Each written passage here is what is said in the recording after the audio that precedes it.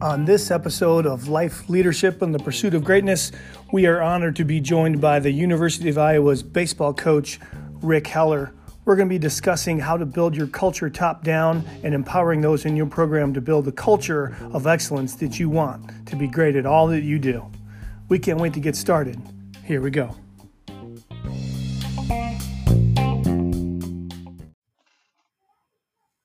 All right, welcome to another episode of Life Leadership and the Pursuit of Greatness. We are honored today to have the head coach of the University of Iowa baseball, Rick Heller. He's going to be talking about building a culture top down. And we're going to get started off right away with Coach Heller, just kind of giving us his brief story of how he got to Iowa. First off, Coach Heller, welcome, and thanks for joining us today. Well, thanks, guys. Thanks for having me. I appreciate it. I don't know how brief it can be because it's a kind of pretty long story, but I guess the thing I would tell you is that I believe the biggest reason that from where I started and now being the head coach at Iowa, just stemmed from my love of the game. And I mean, I loved to play. And at 12 years old, my teacher would say, what are you going to do? I'm going to say, well, I'm going to play football, basketball, and baseball in college. And they'd all laugh at me. And I just I love to play. So, I personally had to deal with a lot to get to college. And then once there, it wasn't traditional as far as the normal college student. I was married, had a kid, just had to work really hard to be able to do what I wanted to do. But at the end of the day, I knew I would be involved in athletics, whether it was football, basketball, baseball, whatever it was. I mean, baseball was really my first love, but I loved the other sports as well. After college, wanted to play professional in baseball. Had some tryouts, had some opportunities. It just didn't work out. And I went off to be a high school coach in Southern Missouri. 100 resumes, and it was the only place that interviewed me. And so 4 miles from the Arkansas border, Bakersfield, Missouri, I was teaching high school and PE, history, and coaching basketball and baseball. And then I got to Upper Iowa in a roundabout way. I was going to go work a basketball camp for Bill Prohaska, who was my coach, both in baseball and basketball at Upper Iowa. And I called to see when, he wanted me to be there, all that stuff. And I got the wrong number, and I got Mike McCready, the athletic director. And Mike and I had a conversation that Coach Pro was thinking about stepping down from baseball, was going to keep coaching basketball. And would I have an interest? And so that's how the ball got rolling. And part of that deal, you had to be the residence hall director and take about a $10,000 pay cut from the high school job to roll the dice that you could turn the program around at a place that, it was pretty tough times at Upper Iowa back then with enrollment being down and how things were going there. So, but I knew it was my chance to coach at the college level, which is what I wanted. And luckily they hired me and that's where it started. But I believed, from day one that we could win there, that if we did things right, if we worked hard, and we'll talk, like you said, about culture building later on. But I was the baseball coach there for 12 years. After 2 years in the residence halls, they got me over to the football side. So I was coaching receivers for 10 years, in addition to being head baseball coach at Upper Iowa, and was a very special time at the university. All the programs turned around, and being a part of that is a big source of pride to me because I love Upper Iowa. I love the place and all the people that helped me when I was there, and to be able to see it turn around from where it was really special. And then had the chance to go to Northern Iowa. I wanted to coach at the highest level in baseball, and had the opportunity there. Rick Hartzell, who's now the AD at Upper Iowa, Rick had just been hired as athletic director. Dave Schrag, who was the head coach at UNI for years, had just moved on to another job. And fortunate for me, I was offered the job and had my first chance to coach Division I baseball. at Northern Iowa. Another tough situation, not fully funded. We only had 7 in-state scholarships compared to everybody else's full 11-7 in a league with Wichita State and Creighton and Missouri State and the likes of those teams. Really tough baseball league. Didn't have our own field, shared it with the Waterloo Bucks and Waterloo Stadium. Just so a lot of hurdles, but to me, it was what I wanted, was a chance to coach baseball against the best in the country. And then, had to do all the fundraising, all that stuff. And then 10 years later, in 2009, they dropped the program, and was at a crossroads in my life. Pretty tough times. Was going to go over to Creighton and help Coach Ed Service, a good friend of mine. Ed was going to get me on as an assistant, and then Ron Prettyman at Indiana State ended up hiring me in August to be the coach at Indiana State, and that saved my career. And we had a nice run at Indiana State. Loved my time there. Awesome. Loved Terre Haute. Loved all the people there. And then was really set on being there for a long, long time, if not, till retirement. And then the Iowa job opened up after year 4, and was able, to be involved in that. And then Gary Barta decided to hire me, which was fantastic, and was able to come back home here to Iowa, and here we are. That's about as short a version as I can give you of that story. So No, that's okay. The thing that strikes me about your story is that it all comes down to relationships, and we'll talk more about that, but just how all that plays part and parcel. And the reason I bring the word relationships up is because if you didn't have relationships with a guy that's on with us right now, you wouldn't be on this podcast. So right. Coach Van Etten, would you mind jumping in a little bit and kind of speaking to your relationship with Coach Heller? Yeah, sure. So I met Coach in 1995 when I was a freshman going to Fayette. And at that point in time, he'd agree with me that I needed Upper Iowa football more than it needed me. So, and on the same token, all those guys that were there, and I'm getting emotional because that was a pivotal spot for me. But so at that point in time, I needed Upper Iowa football. I needed Heller, Rudolph, Johnson, Blythe, all those guys more than they needed me. And I just remember thinking that they treated all the same players, trainers, whatever, just like they did as a day one starter, 1,000-yard rusher, whatever. Not just necessarily at practice, not necessarily during games, but the whole time that I was there, everybody was on the same playing field as far as discipline, love, and all that stuff. And that's one thing that probably kept me on the straight and narrow. Not that I was a bad kid, but when you're 18 and you're on your own, you can go any way. It can go, and that just kind of gave me. Football was somewhat new to me because I was a late bloomer. I was tired of basketball because when you're 6'4" in a small town, you play basketball, and I grew late, and I got football in my hands, and so I had a little bit of a new passion and a whole bunch of players and coaches that were just the culture. If you saw it from the outside, you would thought it was a bunch of just train wrecks. Land of misfit toys, as one of our coaches call it, right, Heller? And yeah. But you come in that circle and everybody's on the same playing field. It doesn't matter if you're from Chicago, Iowa, Illinois, whatever.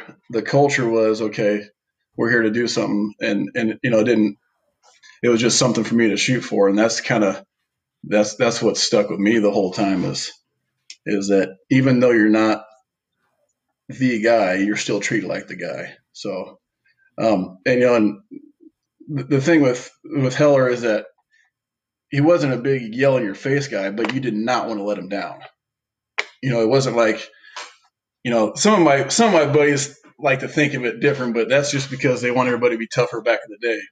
But it wasn't. You didn't. It wasn't a rah thing either way. It was. We just don't want to let these guys down. It doesn't matter if it's head coach, your receiver coach, your teammates, whatever. And I'd say the same thing as those guys on that team is that they didn't really need me, but I needed them to figure out who I was.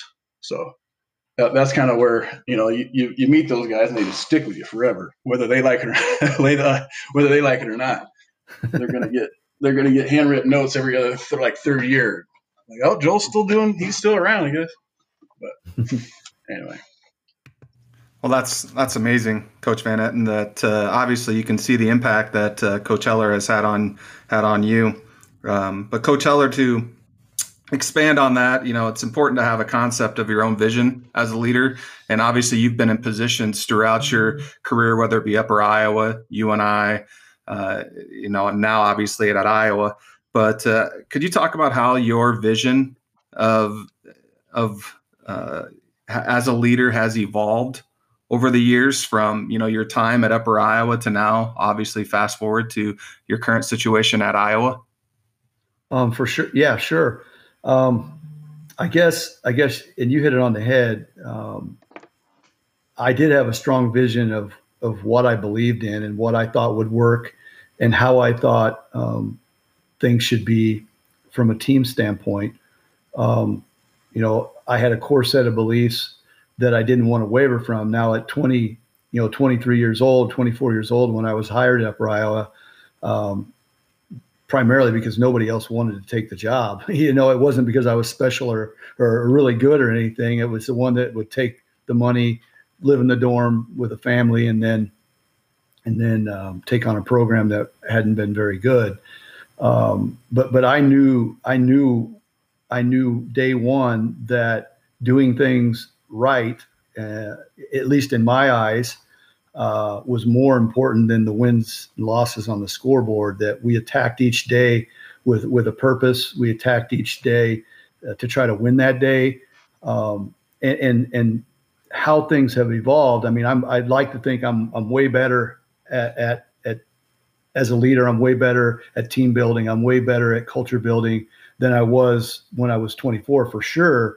But to your point, I knew that playing the game the right way, hustle, effort, energy, focusing on the things that you could control, fixing our field, making it a source of pride, doing all those things. And to Joel's point, with me, is treating every single person that's involved with our program and in our lives with respect and dignity, and really try to build leaders from within your program. And that's, as we talk more, and I've evolved as a coach. It's so important that you're able to build a culture where the players, your leaders within the team, hold each other accountable when we go home and they go back to their dorms or their apartments. When you're, as Mark Reardon at Iowa Western says, the 20 hours you're not with them are the most important. And without the leadership that you can develop as the head coach or as the coaching staff, you have no chance of that program being as special as you want it. If there's stuff going on off the field that can be detrimental to the team. But I guess I have always tried to be a lifelong learner, constantly going to clinics, constantly reading books, listening to books, whatever it might be, to try to improve. And that's one of the areas that I always paid attention to, was how we could build a better, stronger team. And I've always been a process-driven guy, where we focus on the task at hand, and then taking it now at Iowa. That focus is, they hear more about, doing a great job in the community, doing a great job in the classroom, being good teammates, caring about your teammate more than your success, and those types of things, as they do about winning baseball games. Coach, you obviously have a clear idea of what that vision looks like from a top-down perspective. But, I don't know if you've heard the saying, but, have everybody own their 20 square feet, meaning they're owning their part of the culture. Like what steps do you take to ensure that everyone embraces that vision and then owns their part of the culture? What are some things that you do? Well, I think first and foremost is setting the tone and getting the right guys on the bus, as Mr. Gordon says. And so we try to do our due diligence with our recruiting, and we've always been at least I have always been the type of guy that if I felt like this guy was too selfish or cared about himself too much, even if he was a premier player, we passed. And a lot of people say, why did you pass on that guy? Well, I didn't know if he was capable of turning the corner and being a part of a program like ours, where it's really, really important that you're not selfish and that you care about others more than yourself, and the bigger goals more than your own agenda. So getting the right guys on board is something that we try really hard to do. And we let them know in the recruiting process what type of program that we are. So they know coming into the program exactly what they're going to be held accountable for. And that would be the next thing, is laying out exactly what you want, exactly how things need to go, and then holding them accountable to those standards that you set. And then, when you're in the second month of the season, nobody's had a day off yet, and you're tired, and you see a guy that is doing something that could break something down in your culture, it's not looking the other way and walking away. And that's where I think a lot of guys struggle and fail in coaching, is they feel like they have to say it. They're going to say it 2 or 3 times, and then they don't say it anymore. As Joel would tell you, all the way back at Upper Iowa, I wasn't going to scream at you, but I am not going to let you walk away if you're doing something that you shouldn't be doing, or I'm not, even if it's a technical aspect of the game, an infield mechanics, and we're doing our mechanics program, I'm not going to let you do it wrong on day 57 or day 4. It doesn't matter. I'm going to try to stay as consistent as I possibly can. And then putting it on the players to hold each other accountable. And then ours starts with our captains who are voted on by the team, and then having meetings with the captains, giving them resources to be leaders themselves, letting them know that they have a say in the program when I meet with them each week, and that their voice can be trusted, and that the guys can come to them if they don't feel comfortable with something, and that I'm going to listen. And hey, that makes sense, because as you guys know, when you're coaching a bunch of guys, and in football, it's even more than baseball. But in football, it's usually unless you're the head coach, or the coordinator, it's your position guys. So it's a smaller group. But like with me, it's 35 guys, and I may think everything's going great for Tim, but deep down, something's wrong with Tim that I don't know about. And having the type of leadership within your program where those guys can come to me and let me know what's going on with Tim because he's not comfortable doing it, and then we can have a conversation, fix it, and that's the next thing I'm going to talk about, is that in our program we try to be great communicators, and we expect the players to be able to communicate. And a lot of guys will come into the program and you can't get them to talk, you can't get them to give you a complete sentence answer, and forcing them to turn into an adult. You're going to have to communicate if you're going to be successful in life, and just try to be really good communicators. Our staff breaks the team up. If there's 5 of us, then we meet with like 6 or 7 players each week, and it rotates weekly. So a different coach each week for 5 weeks with the players.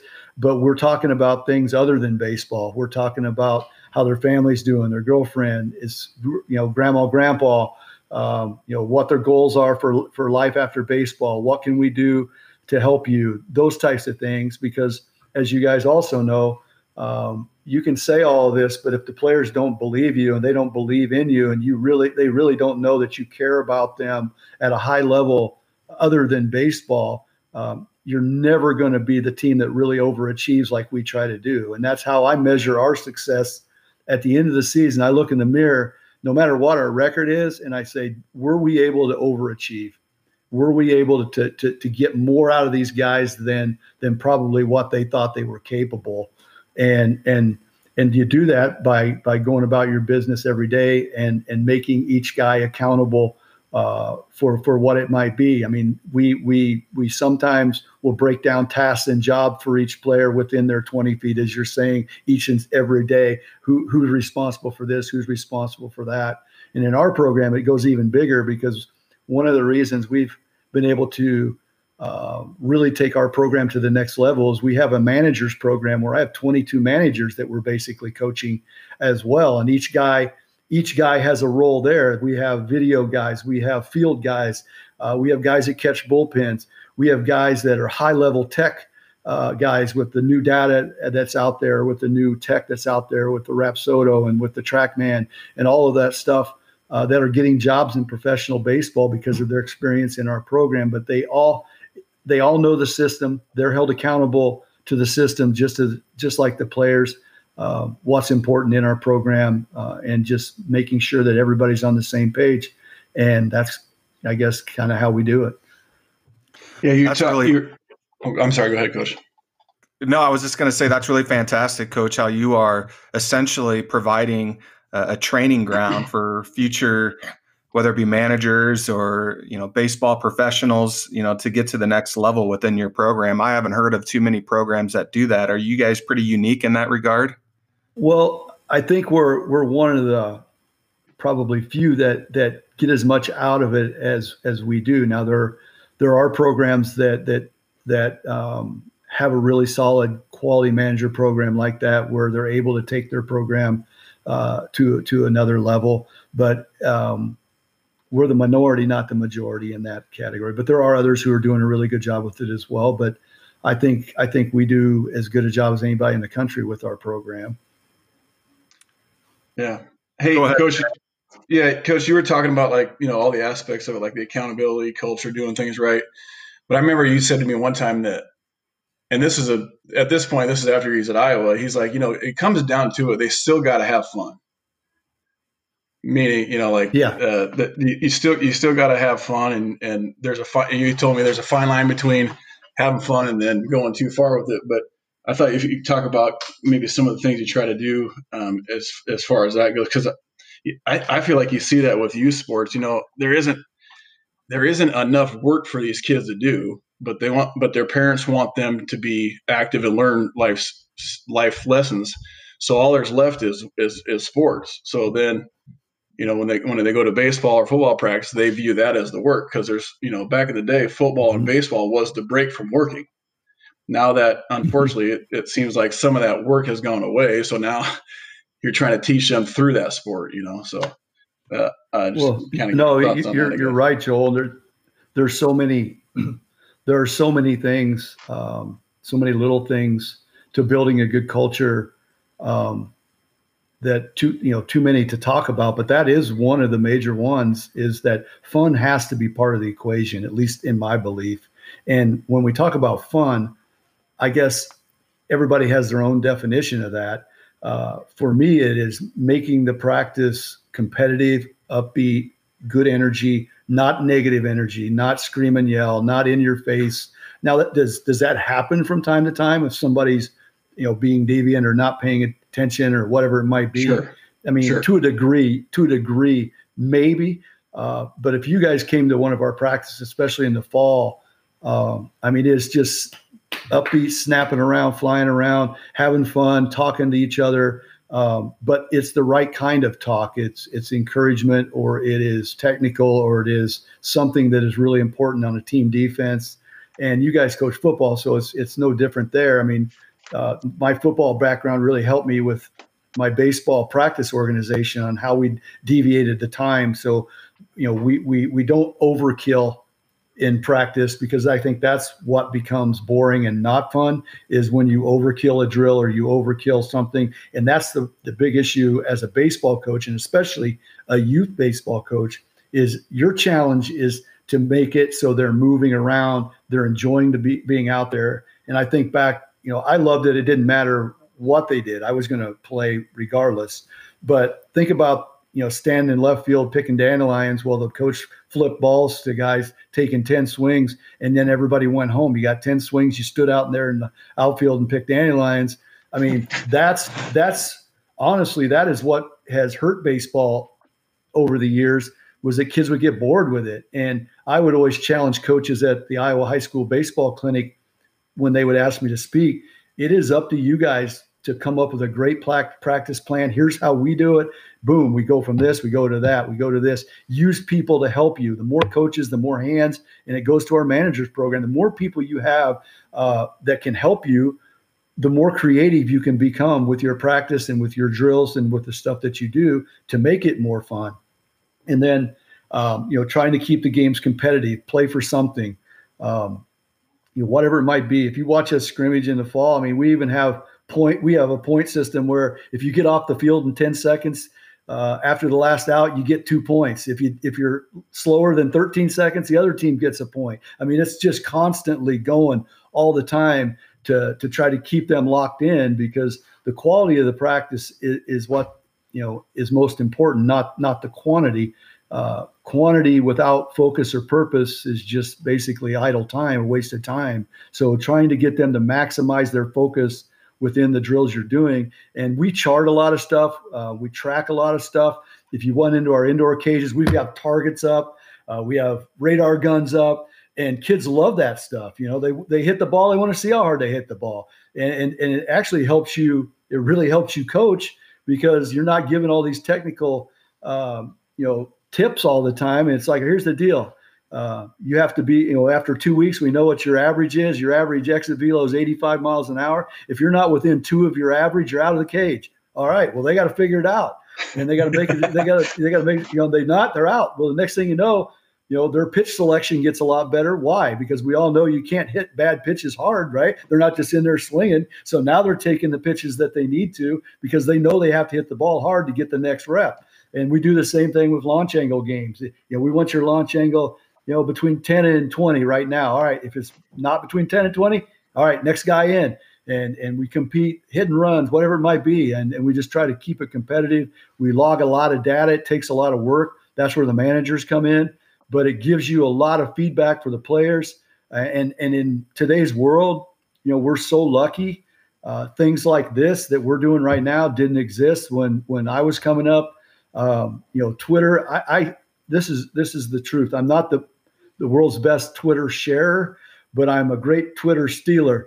And I mean, almost every night I'm taking something from somebody out there who is sharing awesome stuff, great drills. I mean, I'm pulling 4 and 5 drills a week that I can use. I mean, I would be the first one to tell you, I'm kind of a routine oriented guy, and I know what works and I know what we have to do, and we're going to go. I'm open-minded, and I'm always open to great ideas, but I'm sometimes not the most creative with coming up with those types of things. So that's where I really challenge my staff. Hey, if you see something we can do better, say it. You can always tell me, and I'll learn from those guys, even the players. I mean, they did something in high school. Boom, tell me what it was, because I want to see it, and let's try it. And now with the Twitter world and all the stuff online, man, it's just a fantastic learning time in the baseball world, especially that wasn't there even 5-7 years ago. You would go years and struggle to find anybody that could get you something new from a drill standpoint and outfield play or whatever it might be. And now, like I said, you can pick up that stuff 3 or 4 a night if you're on there looking for it. So, Coach, I'm listening to you, and you mentioned that you use your captains quite a bit to kind of help police your program and to know when things aren't maybe functioning as well as they should. And you talk about, assistant coaches have the ability to, give you feedback or give drills and things like that, to hopefully maybe give you guys a better edge in playing. But what are some other ways that you empower your coaches in your program to, feel like they're making an impact? Or maybe even, I always loved having coaches on my staff that had the drive to want to be a head coach, later on, because that they're going to be willing to put in that work. I mean, some people might feel a little threatened by that, but, I think that you want to have those people surrounding you. Right.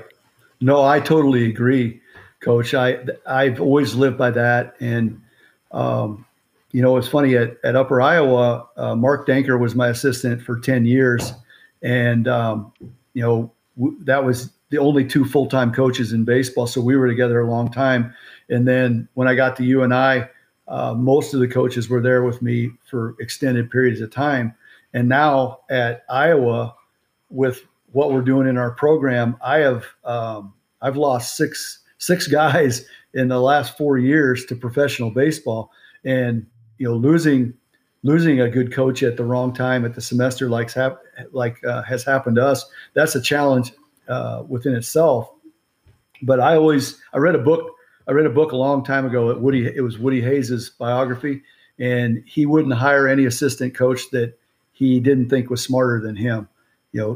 Contrary to what a lot of guys think, because of that fear or whatever it might be. I'm looking, first and foremost, I have to believe that person is a good teammate and that he is going to come in and preach the culture that I believe is important to win in life, win in games.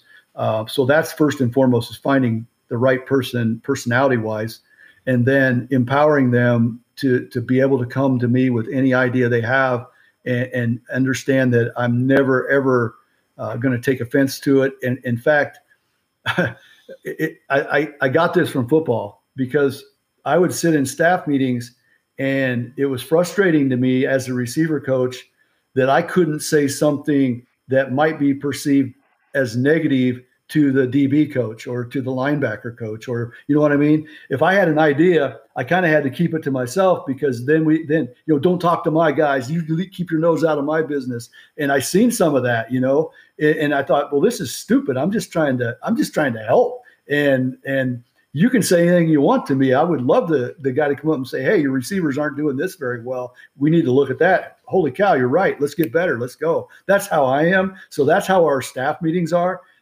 If somebody says something to the pitching coach, he isn't going to take offense that we're saying he's doing a bad job. He's going to take it as, oh, that makes sense. Let me look at that and let's get better. Or the pitching coach can come to us and say, hey, I see this with the hitters. We got to make some changes. So empowering them and know they're not going to get yelled at or fired or kicked to the curb because they express themselves is first and foremost. And after a few months,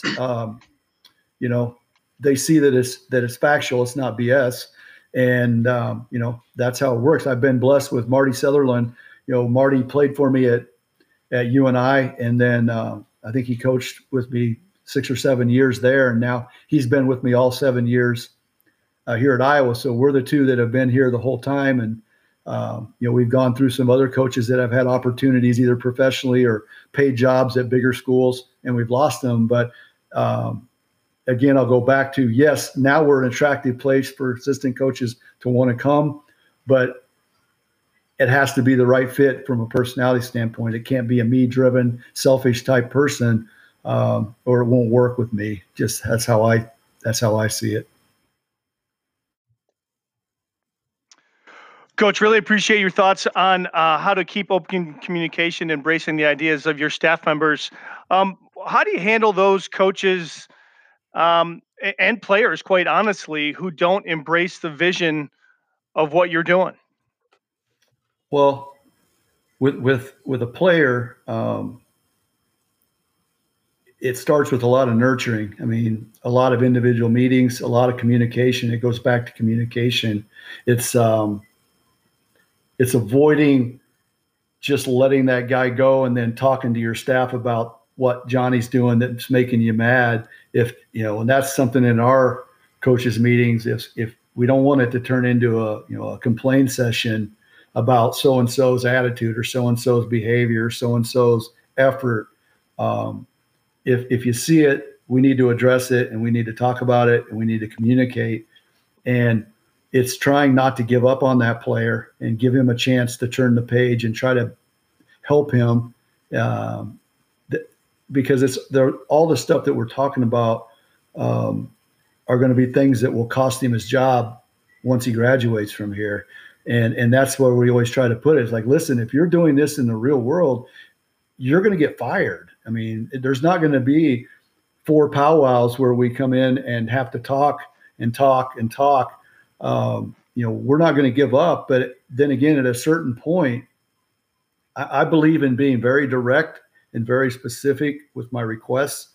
But at a certain point, if that player continues to not buy in or be selfish or get into trouble off the field or not go to class or whatever the issue might be, then there comes a time that you have to part ways, because if they're not going to be on the bus, then they got to get off the bus. But that doesn't mean you do it right away and you just part ways the first time. I really believe in trying to help kids, and most all of them will eventually come around if you find the reason for the deviant behavior or whatever it might be. And that's a challenge right there. A lot of times we just look at the behavior when the reality of it is we need to figure out where it's coming from and try to dig deep with that player and find out where it's coming from. Because once you find that, then you have a chance to fix it. Until then, you probably don't. He might be able to fool you when you're with him, but you want the kid to make the full 180. He really has to want to do it. He has to buy in. So that's what I would do. And then it's no different with the coach. I mean, it's just communication. And then if it's not going to, if you're not going to mesh, then at some point you just have to part ways. So, Coach, great way to end that, because it segues right into our next question here is it possible to quote unquote save everyone? And I think you kind of answered it there with, after so many discussions, you eventually just realize that your vision isn't aligning with, whoever it may be, a coach, a player's vision, or someone in your program, and it is time to part ways. But I guess the question would be then is, how do you know when that happens, or when it's come to that? I guess for me, it's when you can really tell that it starts to affect the group, the big group, how it affects the team overall. Most teams, if you have a strong culture, can survive a freshman, for example, that isn't fitting in, because everybody kind of takes responsibility. All the players, they do their part to try to get the guy to get on board the bus and move it in the direction that we all want to move it to. On a program, if you're in a place that doesn't have strong leadership from within, it's harder to find and it's harder to tell what the issue is. I guess for me, it starts to get to that point when the captains may come in and go, listen, hey, Coach Heller, we've done this, we've tried this. He's not buying in. He's not believing in what we're trying to do. And then calling them in, being very specific with what you're asking them to do. Can you do that? Do you want to do that? Why aren't you doing that? Those types of things. And then at the end of the year meeting that we always have an exit meeting, and then just really laying it out there, the type of person, the type of player, the type of teammate that you're expecting them to be if they show back up in the fall. Because after 1 year of it, your chances of making it, if you continue to do that, lessen, if that makes any sense. There are probably coaches that disagree with that. I've heard coaches say you never give up on somebody. And even for me, parting ways doesn't always mean you give up for them. Maybe they just need a fresh start in a new place to go out and figure it out for themselves, or maybe play for somebody else whose standards are different, who believe different things. It's not perfect, and not saying it's always a perfect fit, but that's generally how we do it. And once it starts to affect everyone, so to speak, that's when the decision has to be made. But it sounds like you're still, when you have that end of the year meeting, you kind of draw that line in the sand and say, hey, here are our non-negotiables within our program. If you can get on board with that, we'd love to have you along for the ride. Correct. So it still sounds like you're giving them that option. Yeah. So essentially, if they can't do it, they're self-removing themselves from the team. Correct. I mean, if here's the list. If you can't do this, then you know the situation. We're not going to look away. You have to make a decision. Do you want to be here? Do you want to be a part of this or not? And then also at that point, for me, it's probably calling mom and dad and letting them know how the situation is, how dire the situation has become, and not to listen to excuses or not to put it on them, but basically letting them know, even though these guys that I'm coaching are technically adults, at that point, I think it's important that the parents know where the situation has gotten to. And if these things aren't met, then, he won't be on the team very long next year. So, Coach, I know that you feel character is a huge part of some of the core things that you're looking for in recruiting athletes and from your staff.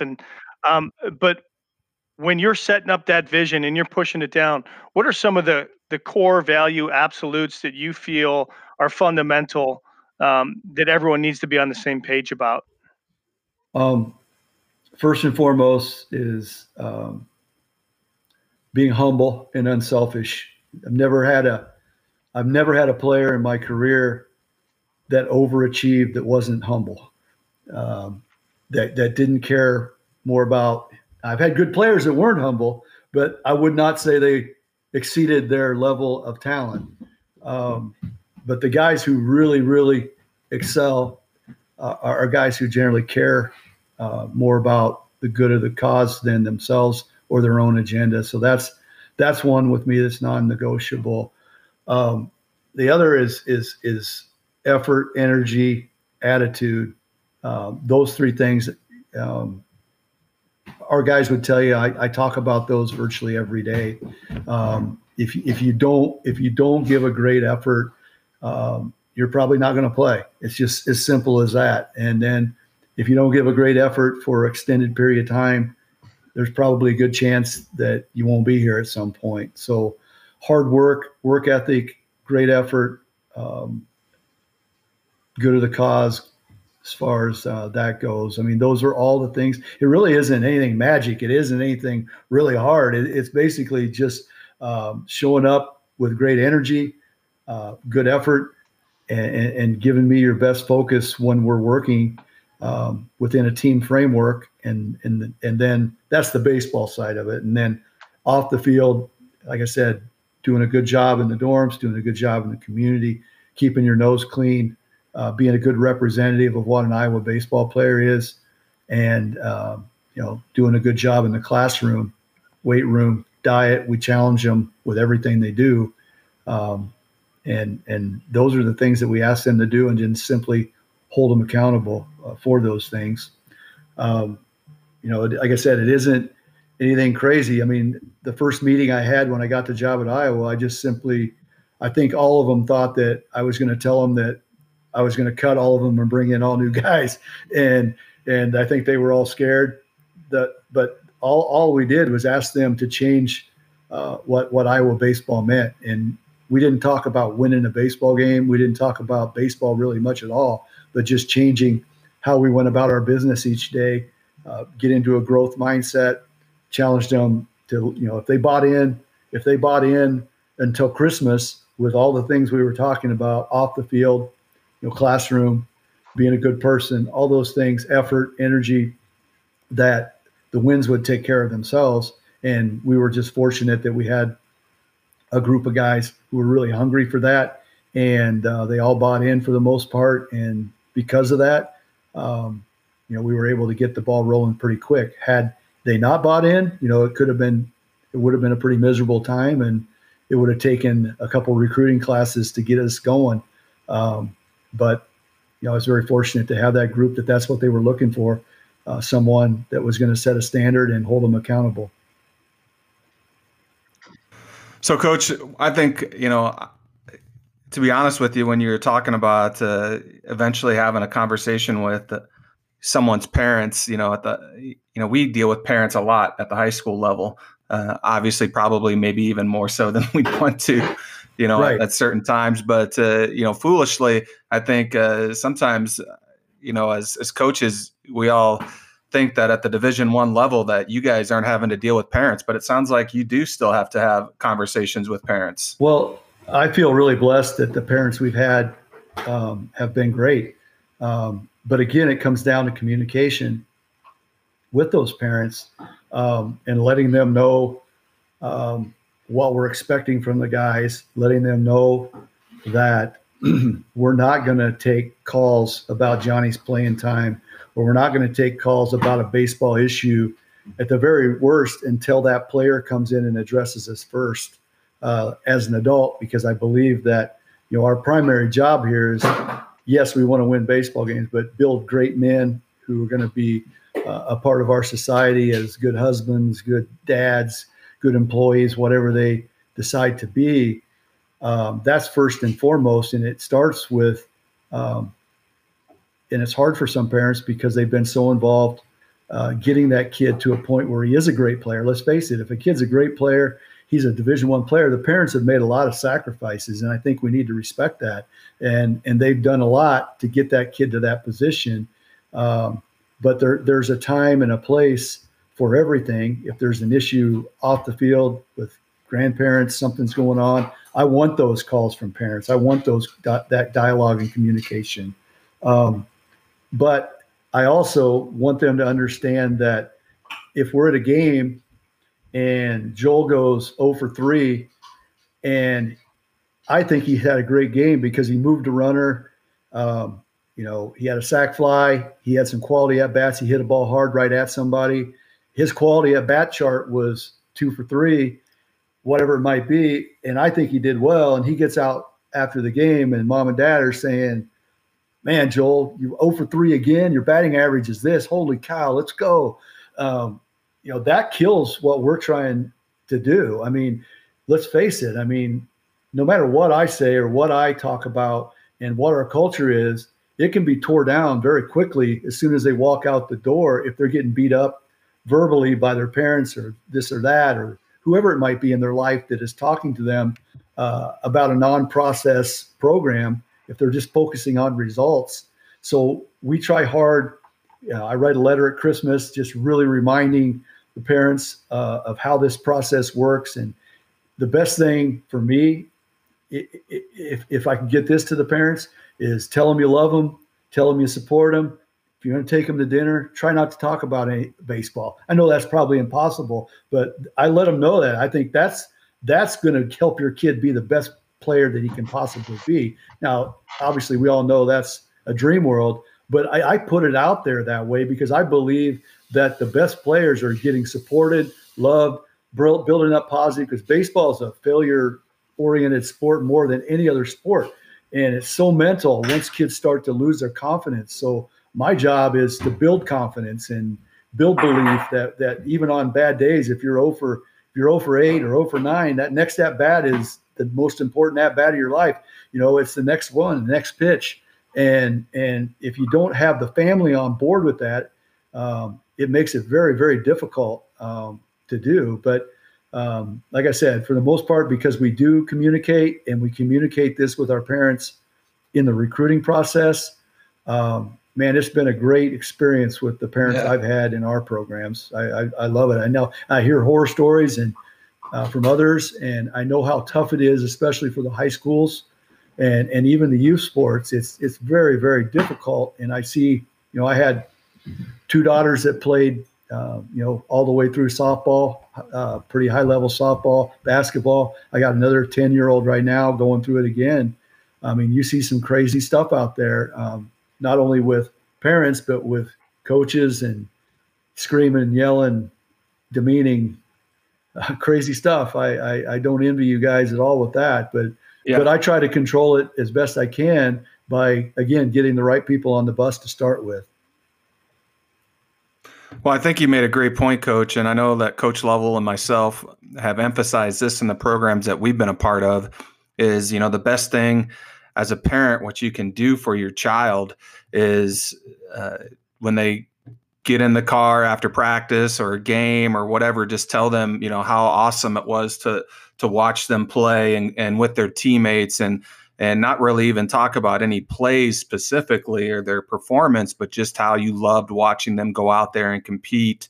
And, that's one of the best things you can do. And unfortunately, in this entitlement society that we live in now, I think that, too many parents take their kids' athletic performance as a direct reflection of them as a parent instead of just, loving their child kind of deal. Oh, I agree. And it sounds like Yeah. you're preaching a lot of the same things we do. So it's great for us to hear that because it reinforces what we're doing. So I can't thank you enough in regards to that. Well, to add to that, or a family sense, or whatever that sense is, and try to get the parents to reward effort. More than anything, just kind of touch base on reward effort. Did you see great effort? Completely amazing how you've been able to just move it through the most all different thing of all, whether it's in we could use this on the field or wherever it might be. In your business sense, you could use it for your controlling your T-ball, and you your use it at the dinner table. Most important things. But I would just, what's the main thing that you've been able to do just to, I guess, to focus on and move it through the different levels? Or does it even really matter? I guess it's probably more the idea there, but.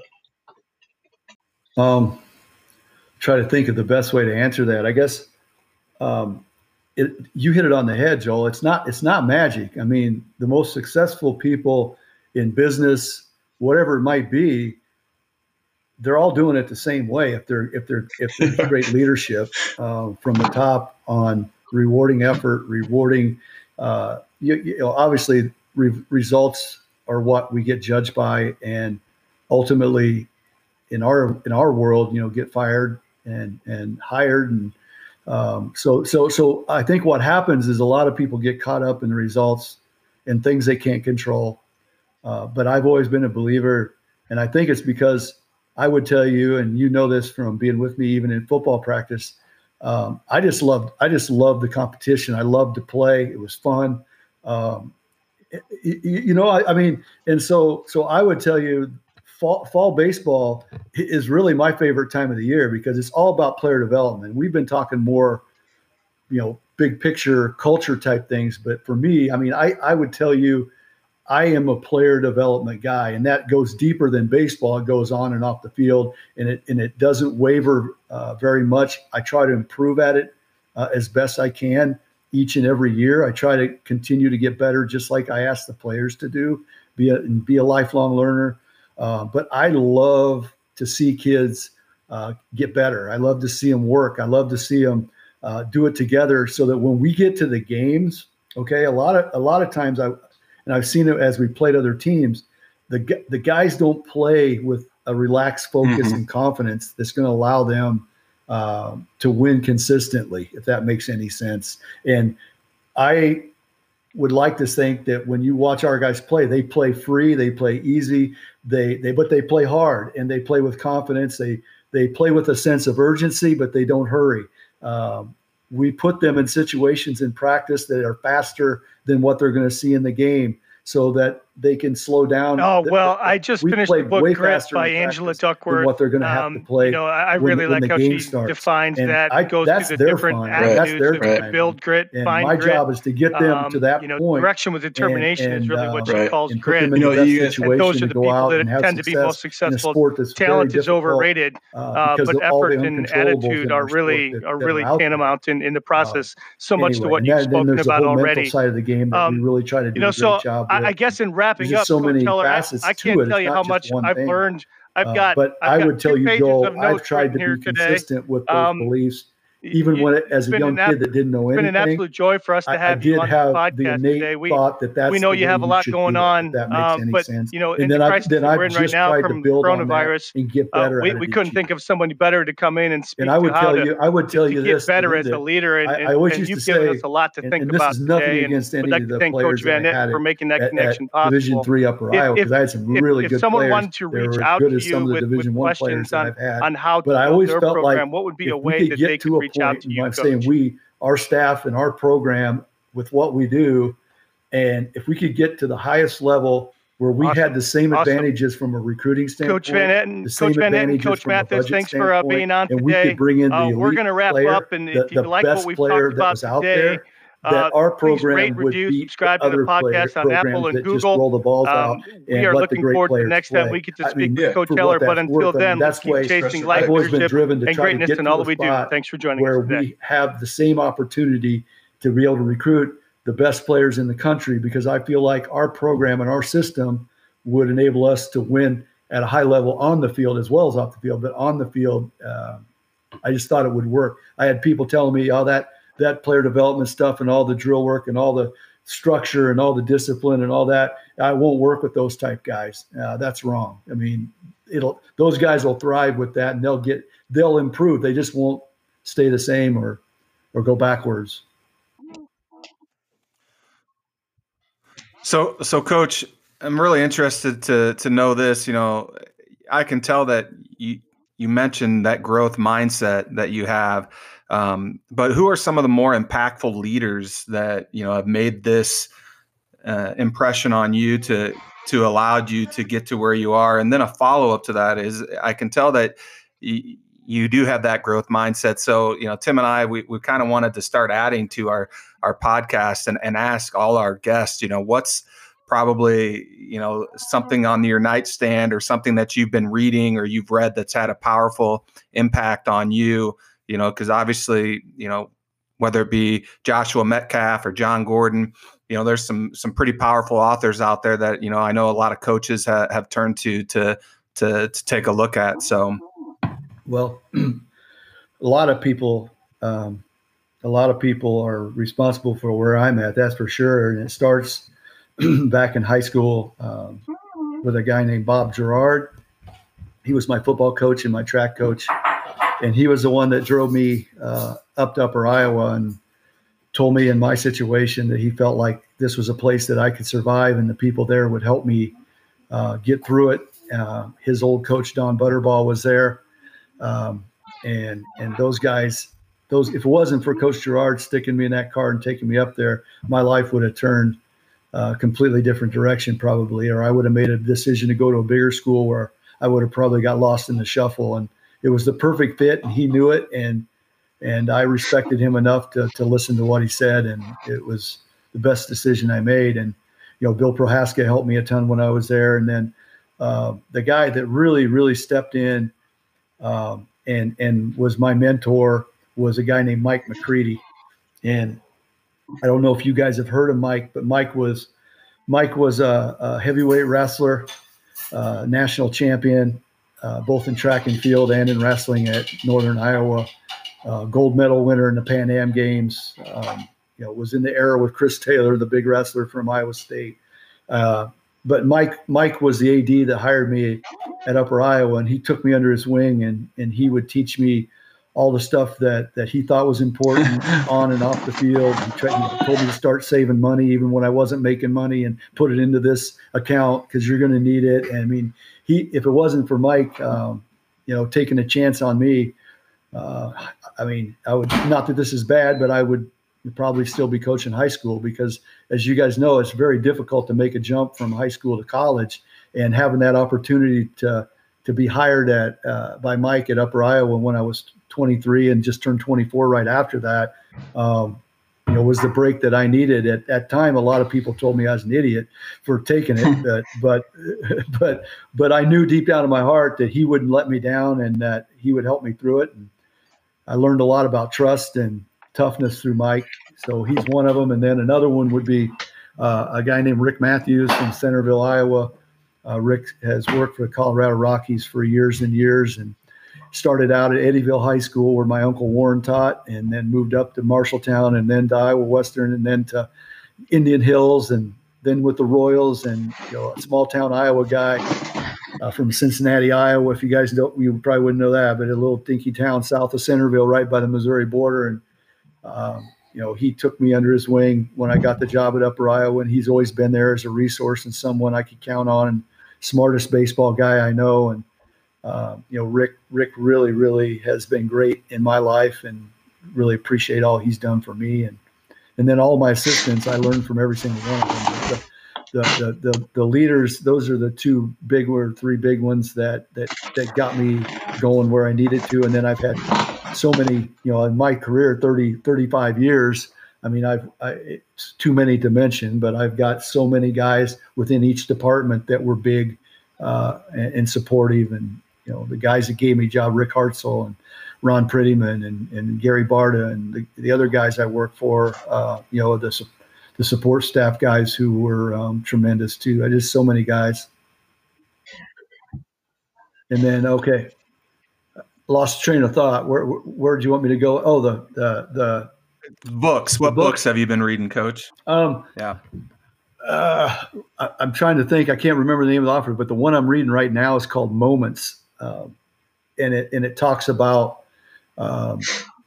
how us as coaches and teachers and leaders can really help build confidence and build memories and positive things by making moments out of situations that are commonplace. You know what I mean? Our big moments are birthdays and anniversaries, but why can't we have a moment at practice where we celebrate this and that kid will remember that, when he's 50 years old. I'm not quite halfway through it, but that's the one I'm reading right now. I read all of, as you said, Gordon's books are tremendous for teams. I usually buy a lot of them for my team and the captains. And so that book, all his books, we've bought all of them for our guys to read at times. I read Metcalf's book, Burn Your Goals. I really like that. That was and actually got a chance to meet him. He came and worked with our volleyball team and had a chance to sit down and talk with him for a while. And I thought that his stuff was really, really good and really works to a process-driven focus. I've been reading a lot of stuff I've always read a lot of stuff by Brian Cain. He's a mental skills coach. And Brian, a lot of the things, if you're watching us play, Brian has a big role in our routines. I'm a big believer in having routines. And we talk like when the you-know-what hits the fan and it's going to hit the fan, you better have something to hang your hat on, right? And so we break it down and we teach routines from in the hole, on deck, in the box, in between pitch, all this stuff. And I learned so much from Brian Cain about the use of positive routines to build confidence and stay in the moment and just play the game one pitch at a time. Drawing a blank. I read a book called Legacy that was really good. If you haven't read that, that's an awesome book. And it really lends itself well to what we were talking about with the culture and what you want to derive from your culture. I had our captains read that book. Awesome book.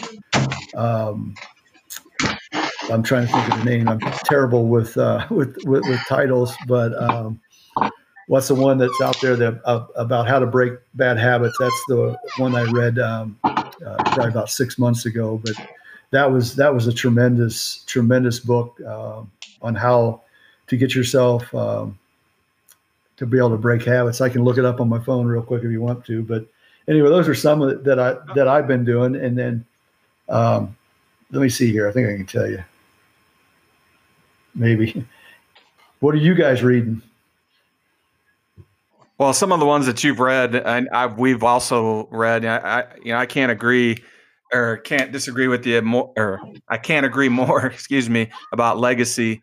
I thought that just talking about the culture of how that program with the All Blacks in New Zealand has been established and how they continue to pass on that tradition onto one another is just an unbelievable book. And I have a son who plays rugby, and so that's something that I'm passing on to him just because he's a fan of it. And another one that's not a very long read at all, but it's by the Admiral in the Navy. Make Your Bed, just talking about, how to make a goal and completing a goal, and just, it can be a goal starting off so small as just making your bed every morning. Has been some of the more impactful ones for me. Yeah, I like Coach that. Lovell, do you have any to add in there? I just read, before you start, Tim, Corey McDonald, high school coach at New Hampton High School. His son Cole graduated, and he bought that book for me when Cole graduated and told me thanks for coaching Cole. But that was a great one. And the one that I was talking about is called it's Atomic Habits by James Clear.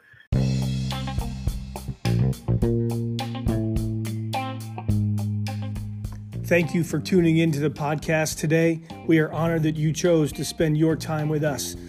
If you like the podcast, please rate, review, and subscribe on any platform where you find your favorite podcasts. Let's keep chasing life, leadership, and greatness in all that we do. Have a great rest of your day.